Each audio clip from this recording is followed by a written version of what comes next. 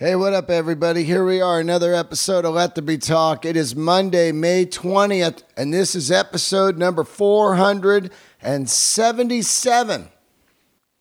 Welcome aboard. Did you survive the Game of Thrones finale? I certainly did by not watching it. I tell you what my Game of Thrones finale was. I spent my Sunday with the fantastic Marcus King Band. That's what I did. I stood out in the field and watched some rock and roll. That's my kind of Game of Thrones. But if you watched it and enjoyed it, good for you, my friends. Good for you. I wanted to shout out Marcus King again. I'll shout it out over and over and over like I have for the last few years. Wow. Just an incredible, incredible band. Get out there and see those guys. They're playing High Sierra in late June. I'm going to go to that. What a band. And thanks, Marcus, and all you guys in the band, all my brothers, for a fantastic day. Anyway, hope you guys had a great weekend. We're starting off the Monday. Sun is out. I feel good. And just pounding on doors, trying to make shit happen. Great guest today. We got a comedian today. I've been talking about it, how I'm going to have more comedians on, talk more comedy, get some comedy fans out there listening to the podcast and coming to the shows. That's what it's about. Putting some butts in the seats. Speaking of that, you got to come see me headline June 7th through the 9th at La Jolla Comedy Store. And this Wednesday, I'll be in Ventura, May 22nd. All the dates are on my website, deandaleray.com. Back to the guest. Great guest. Olivia Grace is here today. She's been a friend of mine for quite a few years. She's a newer comedian like myself. And I thought it would be fantastic to have her on because she started when she was 16 years old. She's only 23 now. And I think that's pretty damn cool. I wish I started comedy at 16. Although, I mean, I don't really wish that because I'm so glad I played rock and roll for all those years. But I do always think about being 53 and going, God, man, I'm tired. If I was 23 like Olivia, oh my God, I would never sleep. All I do is look forward to sleep now. But Olivia is fantastic, as she quickly busted her ass and rocked it on the roast battle, made her name on the roast battle, and it was just great to talk to her about how all that happened. Although I did see it go down, it was great to find out what was going on in her head and how it happened and how she started comedy. Pretty damn cool. In this grueling world of stand-up comedy in Los Angeles, to talk to somebody that I can relate to who also is out there grinding is awesome. She met Doug Stanhope early on and got his autograph and had it tattooed on herself, and later on eventually ended up opening up for Doug Stanhope at the Comedy Store and is also opening up for him this week in Las Vegas for his special, the TV filming of his special. And I don't think anything gets cooler. I couldn't imagine back when I met Angus Young in AC/DC when I was a kid, get his name tattooed on me and then end up opening for AC/DC. That's pretty fucking cool. And that's basically what she did. Doug Stanhope is the AC/DC of comedy. Just a fucking badass comic. And congrats to Olivia for everything she's done. If you've never seen the roast battle, do yourself a favor and go back and watch some of those episodes. They're out there. And get ready for, I'm pretty sure, any day now, there's a new roast battle coming out. The roasting of historical figures, I believe, with Jeff Ross and Brian Moses. So that's going to be fantastic to see. Real quick, I don't know what's going on with you guys. You got any tax problems? If you're drowning in IRS tax debt, please get ready to take down this number to take advantage of the new IRS tax forgiveness programs that may help yourself from IRS collection agencies. The IRS has recently hired private debt collection agencies to start collecting your outstanding taxes. They can already garnish your wages, put liens on your property, and levy your bank account. If you are drowning in IRS tax debt, the people of Civic Tax Relief can help you protect yourself from the IRS collection agencies. Stop the added fees and wage garnishments and finally break free from the IRS. Call Civic Tax Relief for free information now. Find out about the Fresh Start program that is now available through Civic Tax Relief. Civic Tax Relief's special tax hotline can help you discover all the relief programs. You're qualified for free. This is free, people. Just call 800-541-1189. Take down this number, 800-541-1189. Don't wait. The consultation is free. The information is free. This could save you thousands and get those damn dumb calls off your back. Call now, 800-541-1189. 800-541-1189. Give it a try, guys. It'll help the podcast and it'll help you if you've got some tax problems. Believe me, don't run from that stuff. It's just, it's too stressful. And you don't want to be one of those people just dodging phone calls and all of a sudden your bank account's empty. Get on it. Civic Tax Relief's going to help you. I want to give a shout out to some of the new Patreoners. I love you guys. I've been busting my ass trying to get some great bonus episodes over there. Got a new one coming up tomorrow. Kevin and Christy. The Kevin and Christy show. Kevin Christy and I went to a vintage BMX bike show over the weekend, and we talk all about it. So check it out. Big love for Dave Clark, Stephen Dowie, and my man Matt Scannell. Mark Brunot, always giving him love. I'm pretty sure I gave you guys shout-outs last week, but fuck it. Shout-outs again. All right, I love all you guys. Let's give a moment of silence here for the great Sammy Shore, who passed away over the weekend.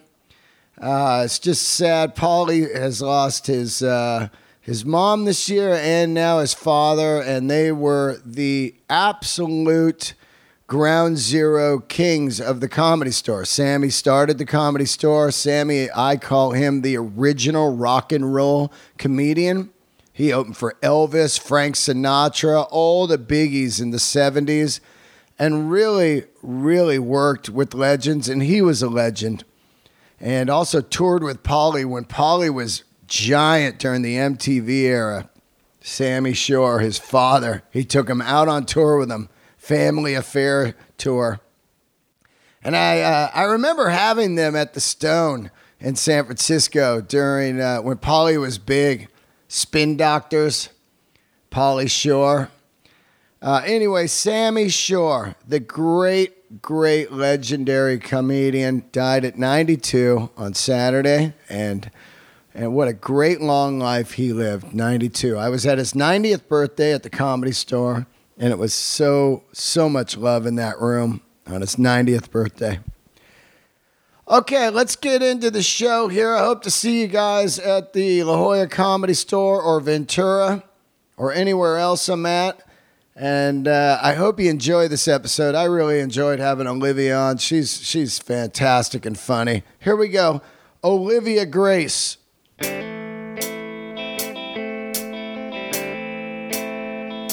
All right, here we are, another episode of Let There Be Talk. It's going to be a comedian guest today. Introduce yourself. Hey, it's Olivia Grace here.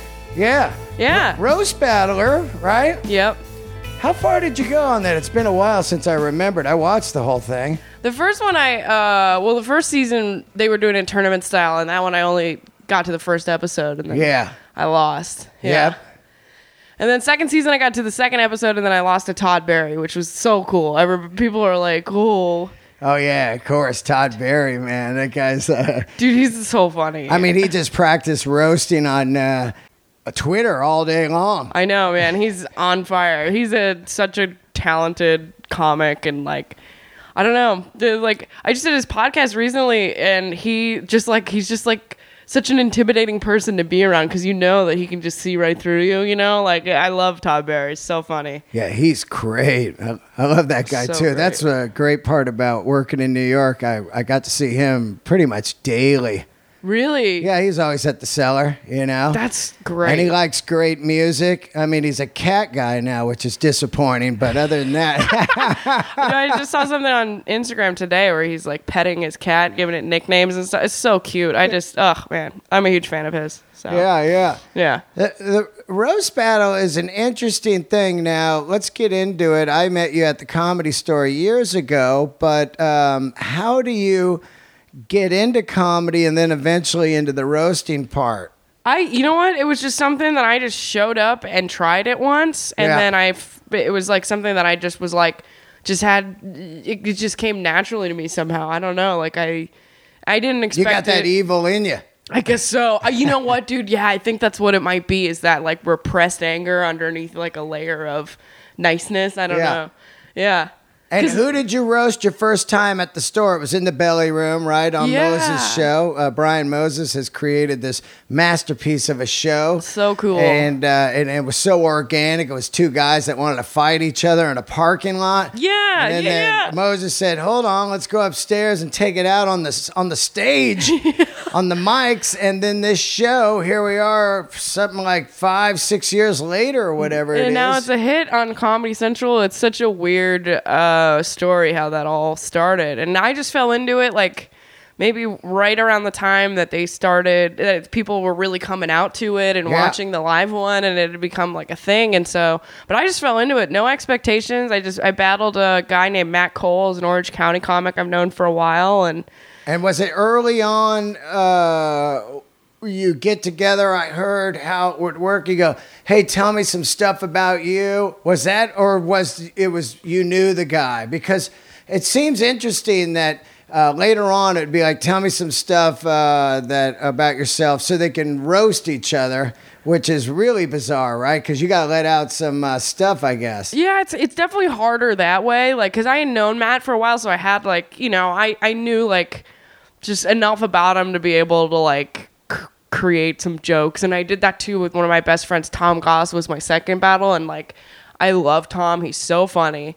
And so, but then once I got to the point where then I was like battling people that I didn't know and digging up stuff on them and asking them like what to make jokes about is a little harder because you don't really have like a view of their whole personality, you know? Right. Which really factors into like what you even write jokes about in the first place, you know? I mean, I come from the old school 70s where it was called capping. You know, it wasn't roasted. Capping meant, you know, you were like, you're ripping on people and you didn't know the people. So it would be mostly a surface roast. Yeah. It would be what you're wearing, your haircut, your shoes, and it was a lot of your mama stuff back in the 70s. Like, your mama's so poor, she shops at Kmart, and that'd be like, oh, fuck, Kmart, ghetto, you know what I'm saying? But it's really an interesting next level if you know people, because they do say if you want to find out what people think about you, have them roast you. Yeah, for sure. Yeah, no, that definitely factors. I mean, that's why when I battled Todd Barry, one of the strategies that I came up with when I was writing for it was to attack his stage presence, because he's so like almost like a serial killer. He's like that guy on King of the Hill that's like, what's the mumbling guy? Boomhauer? I guess so, yeah. He's just like, yeah, he just has such a distinctive like aura, and that like that's a lot of fun to try to figure out how to attack that. Because the thing that is hard about roast battle, like you're saying, is like the audience doesn't even know very much about the person sometimes. Right. So when you're attacking like something that takes too long to set up, or you have to tell like a whole story about their life. That's a failure. It can be really hard. It's like a great joke. Too wordy, it doesn't work. Yeah. They've got to be like, if you look at a Mike Lawrence or a Jeselnik, these type of guys, it's got to be kind of precision and just, Yeah. you know, like, because the crowd's got ADD.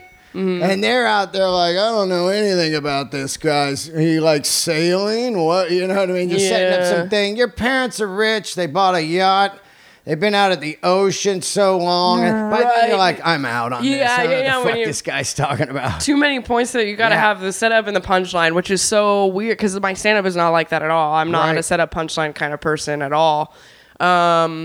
But yeah, it's just that thing of like finding the root of somebody. I also don't want to like overthink roast battle. It really, at the end of the day, what it is like, can you write and deliver a joke? You Yeah, know, yeah, and like yeah. it's really simple, but there is something kind of fun about taking apart the way, not just how someone looks, but how they are. Yeah. And seeing if you can turn that into a joke, like they're kind of their essence on stage or whatever, you know. I mean, it's really not that like, you know. Yeah. Can you give us one of the Todd Berry ones? Oh man, I had so many on Todd Berry that I was so bummed I didn't get to use, but I think my favorite one was the one I opened on, which is Todd's so creepy I pepper sprayed him in the parking lot and he cummed his pants. I love that joke.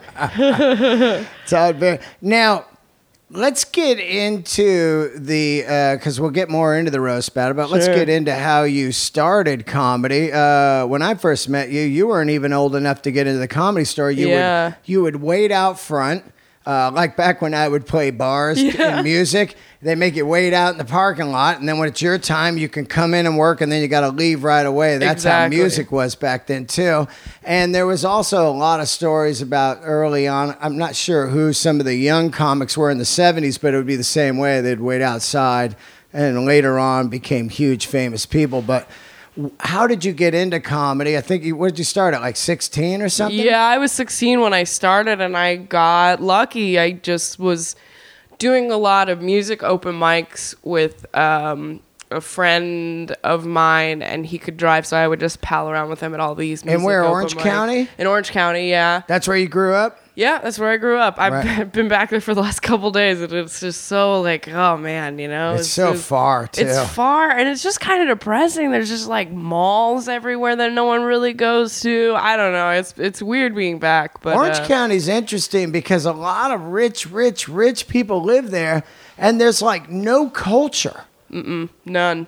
There's no culture down there, so you're like, you got like San Diego that's beautiful, and then you got LA that's beautiful because you got Malibu and the mountains and everything, and then you Yeah. got Santa Barbara, and then you just got this kind of concrete wasteland that goes from like Paramount, say that all the Yeah. way down to Irvine. Of like, what is this? Yeah, it's that's where I grew up. There's really not a lot going on down there. There still isn't. It's so weird. It's so weird being back, you know?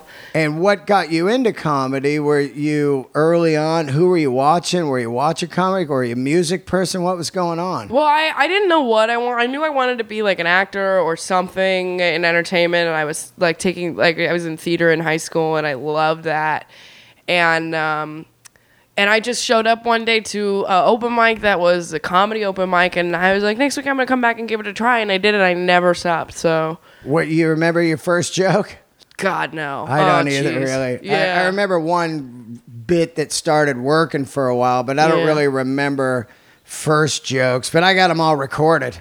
I think I do remember one of the first bits I ever really had was like about so I actually still want to like refresh this bit now that I remember it, but it was like how it's so much easier to get kidnapped by someone with a British accent or something like that, you know, like because yeah. they're so much Oh, yeah, easier to that- trust. Olivia, Yeah. hey, come over here for a minute. I know your parents. You're That's like, oh, that good guy British- can't be evil. You know, I can't do that bit. I can't do a British accent well enough. Oh, yeah. I'd have to work on it. Yeah. Yeah, you could do it. Maybe. I just did a shitty one for it. You know what I mean?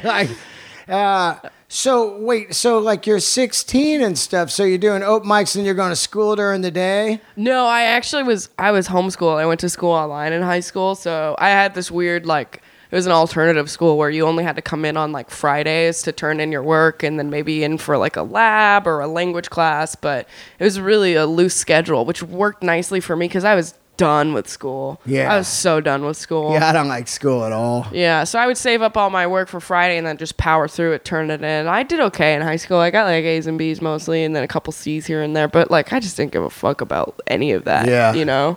Were you definitely like an introvert? Like you're a comedian and stuff, but were you like just a solo kind of nerdy person, or what kind of person were you? Were you into The Cure? You know, like Yeah. gothy girl, or what were you? I always stayed to myself. I don't know why. I'm pretty introverted now as an adult, but back then I started taking. I was prescribed Adderall in high school because I just didn't like school. And I couldn't pay attention in math, and so I had like a doctor that was like, "Oh, here you have ADD, take this Adderall." And it didn't make me better at math. What happened was I got a math tutor that had all the final and midterm exams from my high school, Yeah. and they used the same one every year, so I just memorized the answers. Oh, you don't even know shit Yeah. about math. I don't know anything about I was math. great at math. Were I you sucked really? at spelling and yeah, I liked PE. Really? You know, Oh man, we couldn't be more dumb. Math and PE were like the worst. Well, I for just me. liked PE because I was just out fucking playing, you know, baseball or soccer or volleyball or weights or something, just to be out of class. It made me crazy to sit in Man. a class. I was definitely like a hyper kid too, you know. I'm glad they Oh, didn't get man. me into that shit like Ritalin or anything. I never got that, but Yeah, you dodged a bullet, man. That stuff is crazy. It's like I had like probably too high of a dose, and I was like real like just a completely different person than I am now. I was like super aggressive and like Yeah. almost like manic. Like I was always like building shit that never went anywhere and just you know, cooking just- on that stuff, huh? Yeah, man, it was really scary. I am shocked that so many kids take it because, like, looking back on that period of my life and, like, because you combine somebody, you have a teenager that has no frontal lobes, and then you put them on what's basically crystal meth, and then they're like, oh, their grades are better. You know, it's like, but yeah, but look at all the other, you know, I was like taking apart like clocks and shit, like Oh, yeah. traditional Some meth tweaker shit, yeah. Yeah, it was scary looking back. And once I kind of stopped taking it and I looked back, I was like, what the fuck? Like, it was really scary for a minute. I thought I'd lost my mind, but, you know. Yeah. When you got off that stuff, did you like feel way better, or was there a come off? There was a tough come down because once I started taking it for long enough, and then I was 18, kind of living on my own, and I started drinking to manage the ups. Yeah. So I was drunk all the time, but I was also super fucking high on Adderall, and I started doing coke on top of it too. I was an idiot back then, and so there's just this blip in my life. I'm like, I barely remember. Yeah. You know, and so I was drinking a lot to come down from it. And then one day I just was like, I don't want this anymore. I don't want to take it anymore. So I just like got rid of it and I flushed all my meds and I was like, all right, well, here we go. And I just wasn't even thinking about it at the time. And then it probably took me like a year to kind of level out. Yeah. You know? It was weird. It was weird. Do you party at all now, or are you just like clean? I don't do drugs at all. I don't even like being around weed.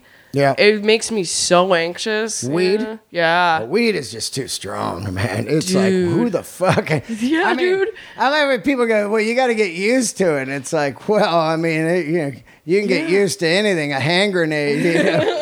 I mean, it just fucking levels you. I think it's good for really angry people. I think it's good for that. People that have like stress or, you know, road rage and shit like that. But for me, I love to be actually kind of coherent. Yeah. I think that I miss stuff if I'm loaded. Yeah. I'm the same way. I don't really like, weed doesn't even make me feel calm. For some reason, even being like, I was in a house the other day and a bunch of people were smoking dabs, which is even stronger than weed. So crazy. Which makes you gotta like, you need a butane lighter and you gotta get it all boiling. It's and then crack weed. It's like, yeah, it looks like crack. Yeah. And like, I'd rather smoke crack.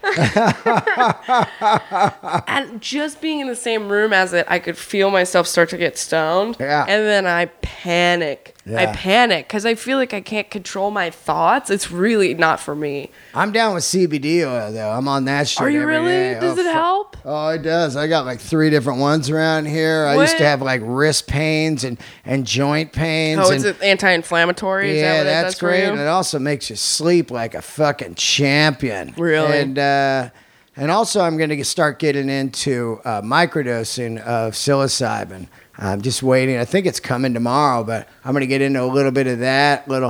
Just natural stabilizers that aren't pharmaceuticals. Yeah. Help with depression. See what happens. you Yeah, know? for sure. I get that. That makes sense. What is it supposed to do? It's supposed to just level you out, or It just they call it sparkling, where you just kind of feel good, but you're not high. Mm-hmm. And the CBD oil is really, really helping for me, big Really? time. I love it. You Really? know? And it could all be in my head. Who knows? But that's the weird thing about it is it very well might be, but Yeah. it's also like, I mean, you trust it as much as you trust anything else. You Yeah. know, prescription medicine, I fuck don't all trust. that. Yeah, Pharmaceuticals. I've lost too many friends for those. Long live yeah, man. Brody Stevens, one of my favorite humans ever. And Rest in pharmaceuticals, some people it works for them, but it's I've lost some great friends. My buddy Zach, other guy, it's rough. It's a tough. I think it needs to be thought about and talked about more because I it do too. definitely is utterly necessary for a lot of people, and it really does I help get a that. lot of I get people. that. But I just don't like the doctors that just throw shit at you. Try this. well, yeah, because they've been marketed it and sold it, and like I can't believe the doctor I had when I was younger that put me on so much Adderall because it ruined my life for a long time, and I am very lucky that I didn't become hooked on it. That I could just toss it and be like, "This is it. I'm done." And I wasn't in a place where that was like, I was even thinking in the future. I just someday woke up, got lucky, and decided I didn't want it anymore. Yeah. I don't know why, I don't know how, but it changed everything for me. Because right around the time I tossed it and started getting a little bit better, and I started cutting down on my drinking. I got a DUI, and I moved back home with my parents, and I was just trying to be better. And then I fucking fell into the roast battle thing, and then overnight my life got so much better. My life changed. That's so great. I went from an anonymous open micer to like someone people were paying attention to overnight. There's just a switch went off, and it was right around the time I threw out everything. Well, that comedy store, I owe it my entire life because I was just kind of like you, but I was 44, just stumbling around Hollywood lost. Like, wow, I did one thing for so long, and now Right. what? Is life supposed to be over at 44? And here's this black fucking building just inviting me in, and it became a complete life changer. And Wow. same with you. And there's so many people that has happened to Yeah. from that building. If you look at those walls and think about how many people's lives it's changed, not just with the comedians, it's changed your life and it's changed my life. But and say David Letterman or let's just say Jim Carrey, thousands of people. But it's changed people's lives that are in the audience that might have not felt good, felt shitty, came in one night and changed their life in a way. On a nightly basis, people leave feeling better for even if it's an hour or two. Right. No, that's something I always try to remember too when I Yeah. do stand up, and I forget sometimes because you're so in your own head about your own jokes and how well you're doing. Sometimes people, they'll feel better from a comedy show sometimes, I mean, I remember how much comfort I got from funny stuff when I was younger, you know? Oh, I remember sitting in the Comedy Store before I did comedy and watching people and just in heaven. Like, it was just a magic to me. Like, how the fuck did they do that? It was so amazing. It's so crazy to make strangers laugh. It is a weird thing. Really think it's the weirdest thing ever. You step on stage, they don't know you. Maybe some people know you from Roast Battle or me from my podcast. Yeah. And then in a matter of, hopefully, a couple minutes, you've got the room laughing. Yeah. And you're like, they don't know you. It's weird. It is and really laughing weird. is fucking weird. Laughing is weird. I don't even try to understand it. You know what I mean? Yeah. It's like the only thing that we do that is a totally involuntary reaction to a stimulus other than crying. But crying is even different. You don't just like cry and then stop crying whenever you're sad. You know what I mean? Yeah. It's like it's kind of another like, but like something is funny. It's a weird thing. I don't know. It is a weird thing. Yawning, laughing, and crying are all weird things that you don't control. Yeah. They just start happening. You're like, oh, what the hell is this? And Yeah. I often wonder, do animals laugh in a way? You know? I wonder if they do. I don't know. I know. Do animals laugh? I know they yawn, but do they cry and laugh? Animals? That's a trip, right? You just Wow, see I some never lions did it. out there like, oh, I haven't even thought about it. look that at this way. fool, man. He's funny on that tree. You know? Yeah. I know. I think monkeys laugh. Yeah, I think so. Yeah. I think so. They do. Yeah. Oh man. Who early on? I know that you love Stanhope and you're opening for Stanhope and stuff. Who early on were you watching? Were you watching Stanhope and who else? I mean, my first introduction to comedy really was like, honestly, it was the roast on Comedy Central, and The roast of who? Man, I can't even remember. Right. They would just be on. Oh, you know what? It was the roast of Joan Rivers. My mom and I watched something. I think it was that together because my mom, she's got such a dark sense of humor. Yeah. And she used to, when I was a little kid, would show me like Fashion Police, which yeah. was Joan Rivers' show, where she Yeah, would yeah, with her shit daughter. on red carpet people. It was Yeah. hilarious. And I credit watching Fashion Police for why I think I kind of picked up roasting quickly. Yeah. Because that's what she was doing. She was roasting everybody in such a visual way. And I would watch it with my mom as a kid, and my mom would laugh so hard. And so it was Joan Rivers, Jeff Ross, before I even started stand-up, that was like I connected with that as a kid. That was kind of my introduction to comedy when I was younger. I used to be a great roaster. I always tell the story like I could just shred guys. That's the only way you could survive growing up as a teenager in school was be able to fight or hold yourself with words. Yeah. And I kind of pushed it down because it led to fights. You know, because I would be so good that I would push the last button on the guy and he'd be like, that's it, we're fucking, you know? Yeah. Well, yeah, that's what scares me about it too, is like, you know, I mean, if you say the wrong thing to somebody and they take it the wrong way, then you don't want to get hit, you know? Yeah. But I think Jeff does it in such a way. It's different there, yeah. Different there. Yeah, I think I don't know if I've ever asked him this, or maybe I heard him say it on a podcast or something, but I think he, like, no one has ever tried to hit him. Yeah. I think that Jeff Ross. Yeah, Jeff Ross, yeah. Because his style is so focused on what's going to make this other person laugh. Yeah. And that's how generous he is with his talent for roasting, is that he seems to only do it if he knows the other person's going to enjoy it, and that's where his line is, I think. It's just a guess. Yeah. But it seems like that's what he does, and I really respect that because it takes so much restraint. And it's also such a generous thing to do, to be able to use your talent for shitting on somebody to make them laugh. Yeah, yeah. As opposed to proving something, which I understand also your side of it, where it's like, that's the only way I knew how to survive. Well, when you're I was a small kid, and you want to have friends, and so you're with friends, and then people are walking across the courtyard, and you're like, "Oh, look at this fool's sneakers," Right. you know, and then you get into something like, "Oh, here comes Gummo. Look at this guy's haircut, just straight Mr. Gummo," you know, and you're just like saying whatever to get them laughing, and then you get friends that way. It's teen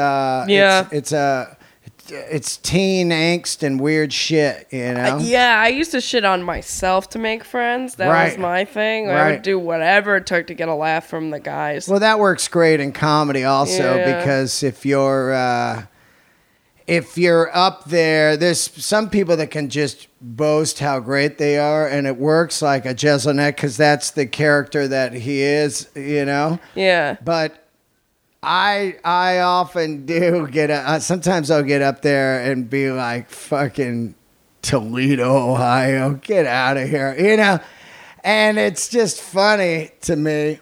But some people be like, fuck you, man. I'm one of your biggest fans. I live in Toledo. And you're like, wow. Like yesterday I tweeted, my Game of Thrones finale ended season 1, episode 1. That's when my Game of Thrones. And then people are just so angry. It's like, hey, comedian right here says comedian, right? Like, yeah. You just shit on that. Oh, Mr. Edgy Hipster. Oh, yeah, you're so cool. You don't watch TV. It's like, wow, man, that's a TV show. They don't give a fuck about you.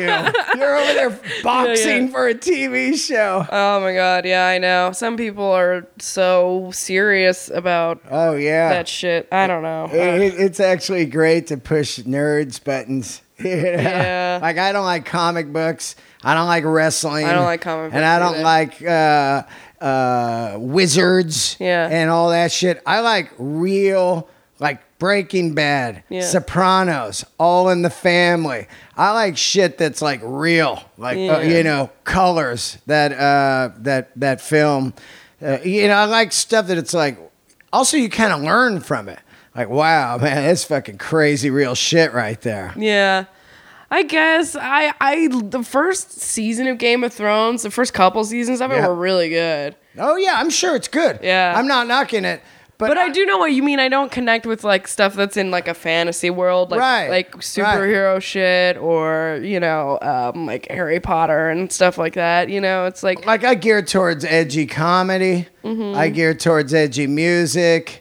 Like I don't listen to pop music, and I don't knock it or whatever. And as much as I always say, promote what's great, not what you hate, I do like clowning on stuff. Mm-hmm. It's like clowning in a fun fashion. If you see 4 million Game of Thrones tweets on a Sunday, I'm going to throw one in here like, nah, or football tweets. No, I know. I honestly, like, I was off Twitter for a while. I just deleted the whole thing because I just looked at like 3,600 like self-deprecating, not well thought out tweets. Right. And then I got back on recently to see what difference it would make, and because when you work the road and stuff, you got to promote yourself somehow, and it's been helping with that. But when it comes to like I have like a funny thought, I'm like, I'll start typing it, and I'm like, why am I even doing this? What's the point? This is not connecting with anybody on any kind of like emotional level. Why am I saying this thing about like I just tweeted about this. I spent $10 on that juice. Yeah. It's not that good. Oh, I hate that fucking place. I went once in my neighborhood and I was like, $10? Yeah, I know. And I go, you're not even fucking a well-known chain. Who are you with your $10? I like, dude, if you own a blender, you could make this for like 50 cents. Oh, yeah. I got a fridge full of shit. I make one a day now. And also, it's like that. I won't even mention the company that you're drinking because I don't want to give them any love. No, it's pretty whatever. I mean, it's a fine juice. The first week I lived here, I went there. I go, this might be my juice place. You're sniffing out the neighborhood. Yeah. You get burned in the neighborhood when you first move in. Yeah. It's really, it's not burned. You're learning your hood. Yeah. You're like, ooh, this Thai food place sucks. Yeah, don't go there. It's great. Yeah. It's funny. And then once you get your spots, you know. And I think that a lot of businesses survive on one-offs. They're like clip joints. You went in, never going back. Yeah. They don't have any return customers. It's all one-time customers. And then when that ends, they close. Yeah, for sure, man. And that's probably what this place is like. Because I ordered it before I realized it was $10. Because when you order a juice, you're like, it'll be like $6. Yeah. It's fucking $10. I couldn't believe it. I know. At Whole Foods, which is a giant, great chain, that would be $7 and it'd be fantastic. Yeah. I gotta go. That's where I'm gonna go next time I need a juice. All right. So you do the roast battles. Yes. You're on TV. How old are you now? I'm 23. 23. you eventually turn 21. You start working. You're like at the roast quite a bit. Yeah. You do a couple roast battles, and then you wrote for a roast. I did. I was on the writer's staff for the roast of Bruce Willis, which is that's so cool. such an amazing opportunity. I mean, at 22, probably at the time, 22, you're yeah. writing on a fucking roast of Bruce Willis. Yeah. Did any of your jokes make it? A couple of them did, yeah. A couple of them Which did, ones? which was really neat. Am I allowed to say? I don't even know if I'm allowed Oh, to is say. it already out? Yeah, it came out. Oh, yeah, you can say it then. I say because other people did them. Yeah, and like it always feels weird taking credit for one joke when we all like work on them together. I mean, that just might be a me thing. I don't know if that's just where I'm at with it. But yeah, I mean, dude, it was the craziest experience. I was so stressed in there. Who was in the room with you? Jeff Ross. Jeff wasn't. I don't think Jeff was there the week I was working. Okay. But dude, Jesse Joyce, so funny. Have you ever, Jesse Joyce? No. Oh my God, man, his roast jokes are he just hits home run after home run, and there's no jokes he throws out that are like, I've heard this before, or I can see the formula. You know what I mean? He's a killer. Right. Sarah Tiana is super, super funny. She was in there. Tony Hinchcliffe, he's always on fire. Connor McSpadden was there too. Oh yeah. Connor and I started comedy together. Oh really? Yeah. Sorry. I'm gonna have to cut that cough out. Yeah. You might want to quit smoking. You know what, man? I actually had that thought today. I was like, I've been coughing for like a week now after having a cold. I don't even know. I couldn't even imagine smoking now because when I smoked, you could just fucking smoke anywhere. Right. And not to be able to smoke when you're full blown addicted would make me have meltdowns, like long flights and long flights. No. God. You go patch or gum or what? You got to go something, right? I just go nothing, and yeah. But I rarely fly.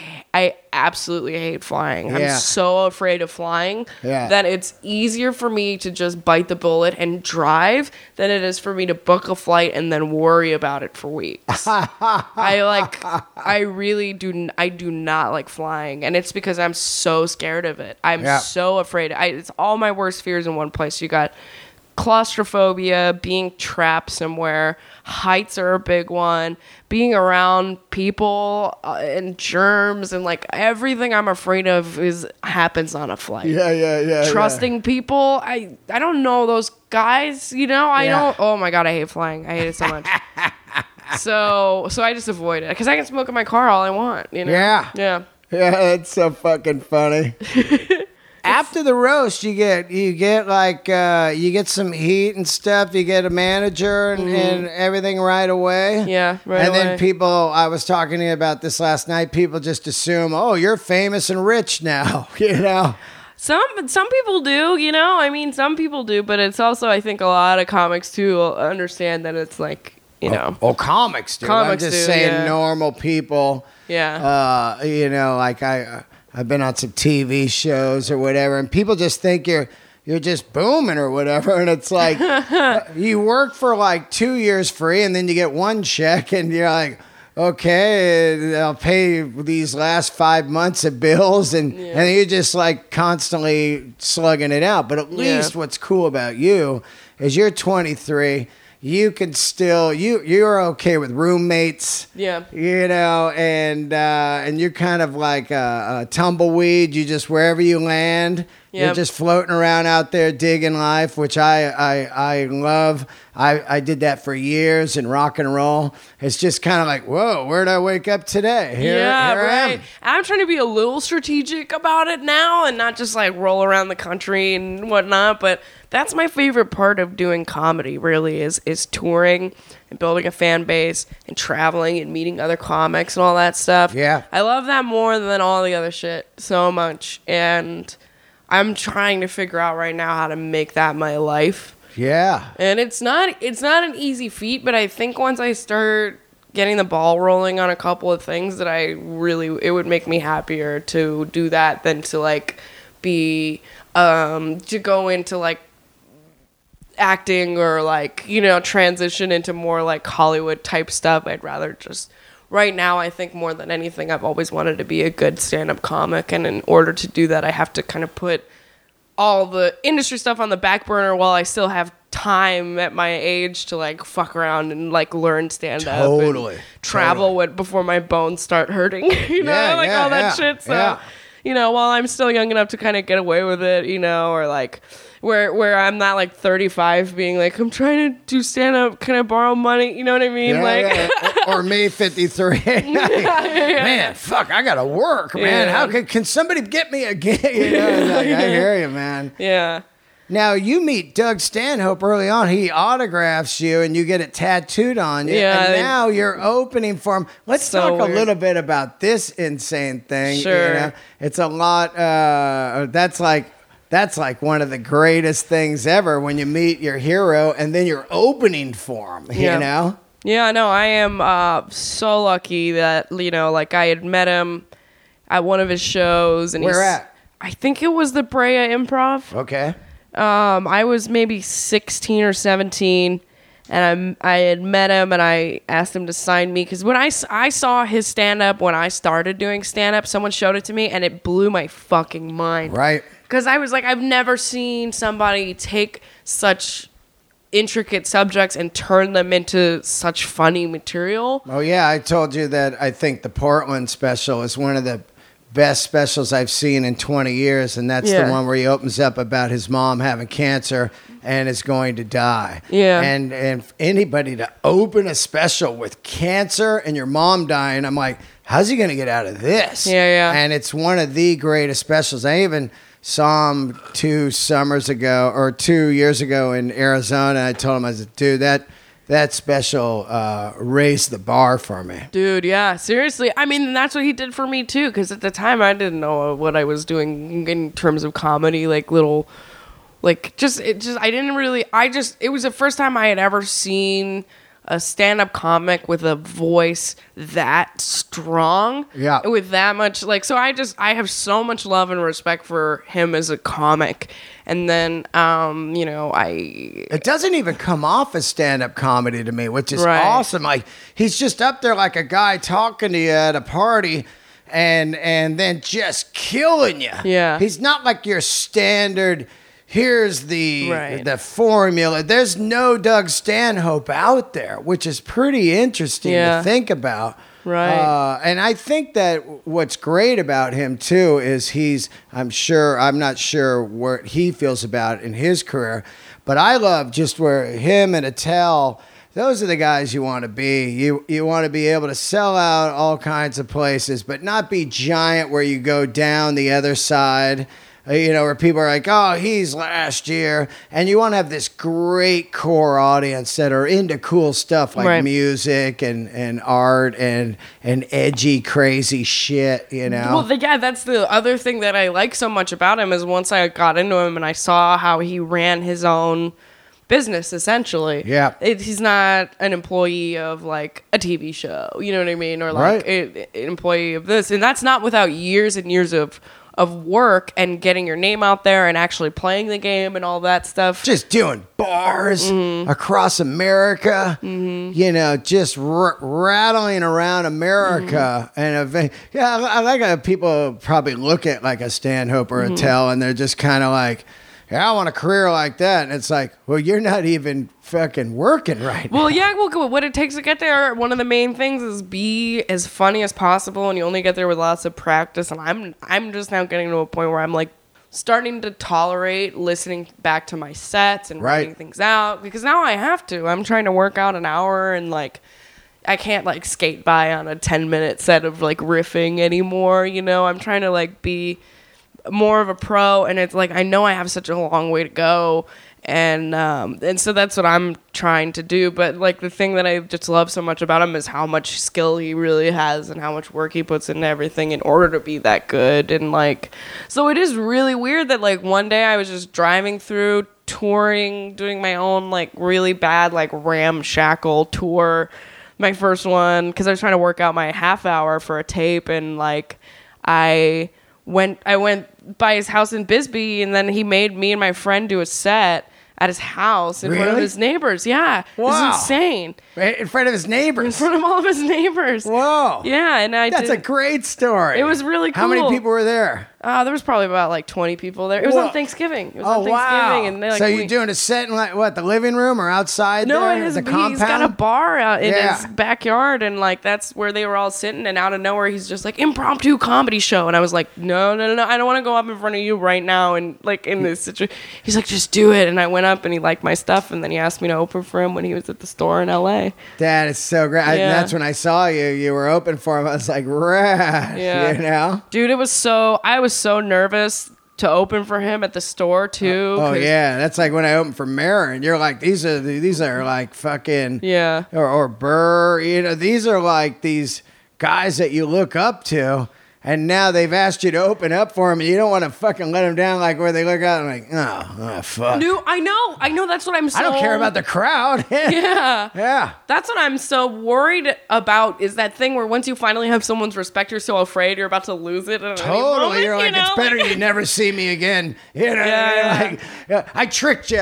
You know, like oh Yeah. fuck. But I think that people like Stanhope and Joey Diaz and Marin and say Rogan with the guys that he brings out and Burr, they see a lot of bullshit their whole life coming up. And then they see people that are really digging in and want to do it. And they go, I remember such and such helped me, and they give back. People that don't give back are the people that are just fucking no man's land now. You know, like, Yeah. it's all me. I don't want anybody funnier around me. It's got to be Right. me. And that is just like just- super. yeah, That's really- just insane. You're just digging into your own insecurity, you know? Insane to think that you're going to be the only funny person for the Yeah. next 20 years in this business. You're Yeah. and there's so many people now that are just gunning for some spots out there and writing and working. So you opened for him at the store. How'd it go? Because I had a spot while you were on. Oh, really? Yeah, so I didn't get to see it. Well, the funny thing is, so I didn't know until the day before that he just texted me. He was like, you want to open for me at the store, 20 minutes? And I was like, of course. But then right after I got the text, I was so nervous, and I have a really nervous stomach. I had like diarrhea all day. And it was like 110 degrees, and I had like a meeting that for some reason they wanted to have it at like an outdoor sushi restaurant, and it was so hot, and I was just so dehydrated by the time I got there. But I think it helped me because I was so weak from shitting all day. Yeah, and then so I have some bits about diarrhea, so I was like, I never open on it, but I was like, maybe I'll open on it tonight. And Hey, just being real. I did my diarrhea jokes, and I could hear Doug laughing in the background, which was so cool. And then it's been like a year since then, so I dropped all my diarrhea jokes from my act. And then recently he told me, he's like, your diarrhea jokes are my favorite that you do. And I was like, I just got rid of them all. Because it's like, you don't want to, diarrhea is such an easy topic. Of course. Comedically. Dicks, diarrhea, Yeah. pussy, farts, shitting, all that is,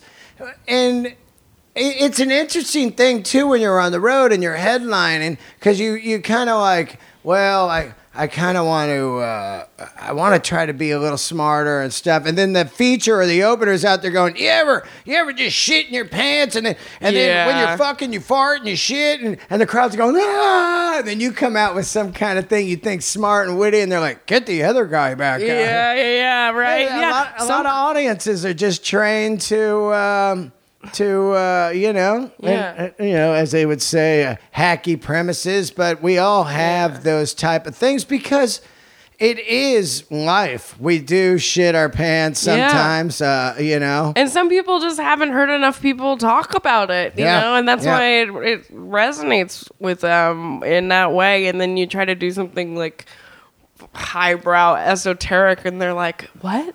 Yeah. You know? 'Cause Yeah. when you're doing that and you're connecting with people, then they know you're subverting a trope, really. Yep. But then there's some people that haven't even been exposed to the trope enough to expect more. Sometimes, though, like, if I see, like, to an audience that just wants dirty stuff, it's like cool, you know? Oh, yeah. But I'm really trying lately to like outgrow the stuff, like dirty stuff. Like, not that I have a problem with it. I just know that I want to learn how to write about more mundane things and still make it just as funny. Because sometimes I do feel like I'm cheating when I have a dirty joke that works, you know? Well, when you see guys like Nate Bargatze or... So funny. I mean, you know, these guys are clean, but still, I don't even notice they're clean all the way through the set because it's not like, you know, your cruise ship clean. It's still edgy premises and everything. Gary I didn't Goldman. even realize Nate Bargatze was clean. Why not? That's what I'm saying. That's what's the genius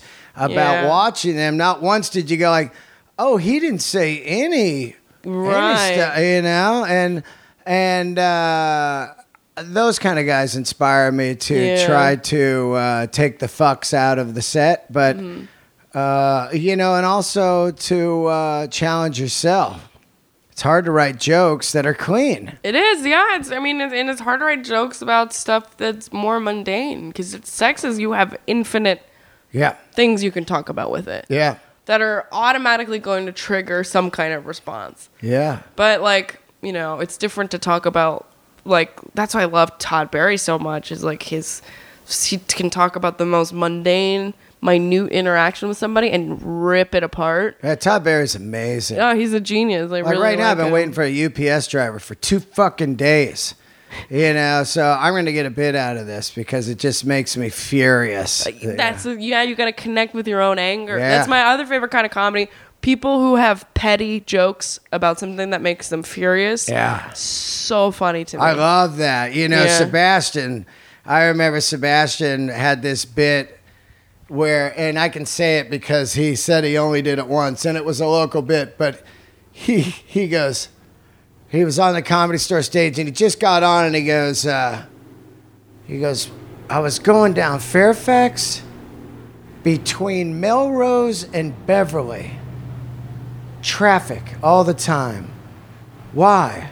What's in those shit shops?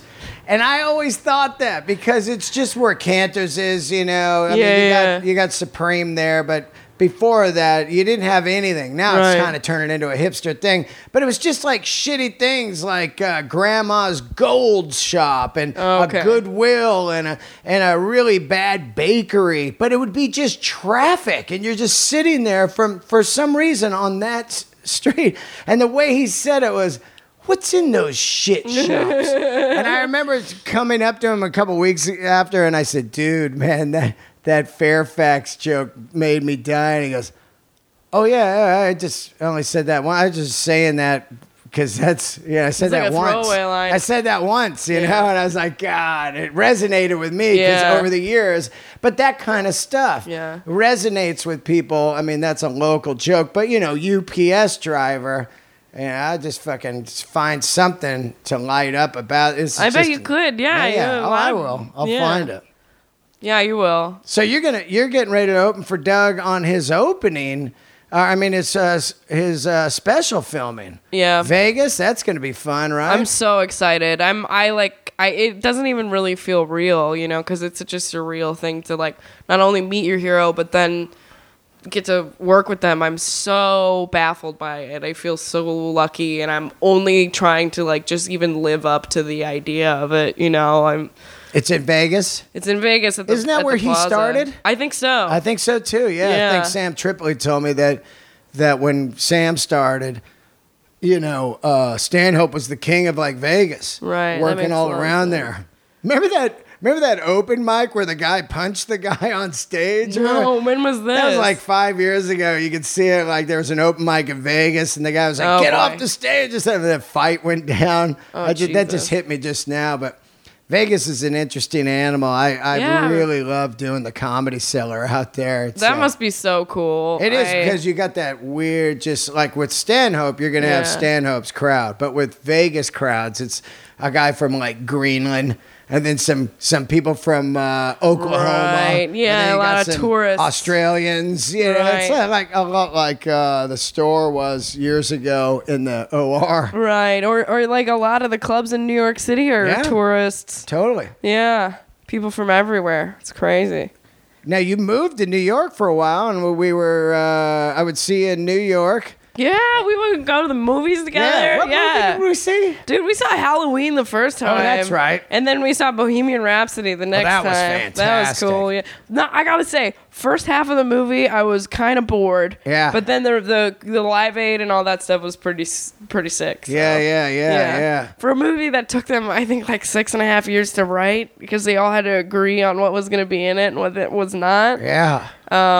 It was. I had a nice time. Yeah. But are you still living in New York, or where are you? No, I was living in New York, and then I booked a tour, and I didn't really plan much after the tour because I knew I was going to just kind of crash land back in LA and figure it out from there. Right. And just see what happens. Yep. And so I'm staying with my mom now where I grew up in the good old OC, and just trying to feel it out, like save up some money and just see what I want to. Honestly really want to buy a van. One of those like cargo vans. Yeah. Put a floor and a bed and like a sink in it. Yeah. And just fucking live in that. That would make me so happy. Yeah. Those are great. Yeah, and you gotta get the cargo van, not the RV, because the cargo van looks like a cargo van. You can park it anywhere and no one's gonna be like, you can't sleep here. You know what I mean? You should get the Volkswagen Westphalia or whatever. They're kind of like the camping van. Oh yeah. Well, people know that you sleep in them though. Yeah, but it doesn't really doesn't stand out. No. And what's good about those is the engines are bulletproof. Really? I hear they break down a lot. No, and they're super easy to work on. Any mechanic can work on them. Really? And they're better on gas, and they're kind of hip. Really? I was thinking you can do the pop top. It pops up. Oh yeah, I've seen that. Well, the thing, they're expensive, and I just for some reason feel really drawn to this van called the Ram ProMaster. Oh, I know it. Yeah, okay. Yeah. I want to get one of those. They're like the mail trucks, basically. You know, and I want to get the one with the high roof and the short wheelbase. Last I was talking to you, you were working a bar back job, and you were like, I'm digging this. I was loving you. You're almost like, you're like, yeah, I'm bar backing, man. It's cool, making some money. It was fun. Yeah, I loved working at that bar because it was so chill, and my boss he didn't want to be the manager, so he was not. He was a really sweet guy, and so and I got along with everyone there really well because there wasn't much of a hierarchy. Yeah. You know what I mean? Yep. So we all were trusted with our jobs, and we all got to be cool. The only person I didn't get along with was the chef. You know what I mean? You know how chefs are like... Oh, yeah. Well, they're so ego, even if it's a Taco Bell. Yeah, exactly. You know, they got ego. It's like, this is my kitchen. You're like, dude, you're making 7 layers. Fuck off. I'm at the cash register, man. I got more responsibility. Exactly, dude. The chef thought he was Gordon Ramsay, and it's like, dude, you make chicken wings at a fucking bar. Yeah, eat dicks. Yeah, exactly. Yeah. He would boss me around, and it would make me so angry. I would have to like go in the bathroom and calm down. Wow. Because when you're bar back, you're picking up glass. It's like it's not. You don't have to be very smart to do it, but you're always doing something when it's super busy. And if I didn't bring food out right away, he would flip out. He's like, "You're gonna bring him cold food?" It's like, shut the fuck up. Yeah. They don't care. They're eating this so that they can drunk. drink more of our shitty beer. You piece of ass. Oh my god, What part of New York were you living in? Brooklyn? I was living in Astoria. I loved it up there. That was cool. Astoria that's was comedy nice. land out there. All the comics live out there. Yeah, comics live out there. I lived in Ridgewood too for a while. It was the perfect neighborhood. I loved that place so much, but I was only subletting, and when the guy came back, I had to go. But there was this one little neighborhood in Ridgewood that's like you were saying about Los Feliz, is like you have everything you need within walking distance. So great. It was. There would be days where I wouldn't even leave the neighborhood at all. I wouldn't get on the train or go anywhere because I had everything I needed just right there. It was perfect. I love that. It was perfect. I think that's the ultimate neighborhood when you can just walk around. And get everything you need. You really, it's great for writing too because you're out in it and you're like, oh yeah, oh look at this. This fucking guy fucks up my smoothie every time or whatever, you know. Yeah, no, I had that experience at a coffee shop when I was living in Ridgewood that I loved so much. There would be these families and they would bring in their kids for some reason. And I remember one day I was sitting there and I was really stuck on like this pilot I had just started and like who are the characters and what makes it funny. And I was so annoyed at all the kids that I was like, oh, it needs kids in it. And like that, like it really did help. And It also helps with writing too, because you know when you need to write something, but then you have an errand and you're like, that's going to take 3 hours. I might as well not even write in the first place. Yeah. Because if you get in the zone and then you have to leave the zone and then you come back, but living You're in that like, neighborhood, where was I on this? Yeah, You yeah. have to see it all the way through the thread. yeah, I'm For the sure. same way. Yeah. I'm like You ever I'm a open binge a notebook writer. and you're like, what was I talking about Yeah, here? yeah. Dishwasher. That's all it says. You're like, yeah. what? Yeah, no, I'm a binge writer. You gotta Yeah. do the whole thing, and so that's what I would do. I would write as much as I could until I got so hungry I couldn't focus anymore. And then I go walk, get food, come right back, but I still hadn't I wasn't like I gotta take this train to this train to that train to then this place that might be closed. You know, I knew I could go to my place, get my food, come back and eat, and then write again. You know. Yeah, it's so good. All right, Living in so that neighborhood. let's get into when are the Stanhope shows? They're coming up here, right? 24th and 25th of May. And then do you got some tour dates you're out doing? Not yet. I'm planning my fall tour Yep. pretty soon, but right now just focus on getting my 20 minutes tight so that I don't Yeah. have to do all diarrhea jokes again. Yeah, I get it. Yeah. And then do you have a website or Twitter or anything? I do have a website. I have a website if you want to pre-order some shirts. I'm going to get that up today. I Dope. just had a tattoo artist draw me a really cool shirt, and I'll be selling that on my website if you want to pre-order them. That's oliviaisfunny.com. Okay, so Yeah. you got a Twitter? Yeah, Olivia Does Bits on Twitter. Olivia Does Bits on Twitter. Any Uh-huh. Instagram? Olivia Grace Comedy on Instagram. We got to get all your shit the same. I know, dude. Well, that's because I deleted Twitter for so long and Yeah. Instagram for so long, and then I got back on Instagram and was Olivia Grace Comedy. But then when I got on Twitter, Olivia Grace Comedy was too long, so I was like, what do I do again? Oh Yeah, yeah, yeah. bits. Yeah, that's all right. Yeah, I gotta get all my shit the same. Well, thanks for doing the show. Thanks for having me, man. I Oh, love yeah. talking to you, Dean. I'm It's- glad we're friends. Oh, absolutely. Yeah. Absolutely. Yeah. So great. And you got a long career ahead of you. You know, you're only 23. You could be 5 different people by the time you're 30, you know, Oh, I and can't wait. explore all that, which is great. Thanks, Dean. Yeah. Absolutely. And I might try to come out to the Stanhope Vegas shoot. I really want to see that. Kinda. Sweet. Yeah. Yeah. And thank you so much. And look for Olivia out there on the road. She does tours all the time, which is badass. Her own tours. Yeah, I said they're all DIY tours, and I do a door deal with the place. So if you go on my website, you can sign up for an email list where you can get all the tour dates when I launch them. And it would mean a lot if you wanted to come and see me, because I definitely set it all up myself, and it's hard work. And it's hard work, but it's so rewarding. It's It so really much fun. is. And the shows are fun, and the comics are really great in so many different cities. So it's really cool. It's the dream, and I'm lucky that I get to do it now. So Well, I love you. Thank you so much for doing the show. I love you too, Dean. There you guys go. Don't forget to subscribe to subscribe to the podcast on iTunes and YouTube. Yeah, we got a YouTube channel. And leave a review. We passed 1,500, which is pretty badass on iTunes. So leave that review and go see Olivia when she's popping around the States. And thank you guys. Candles lit.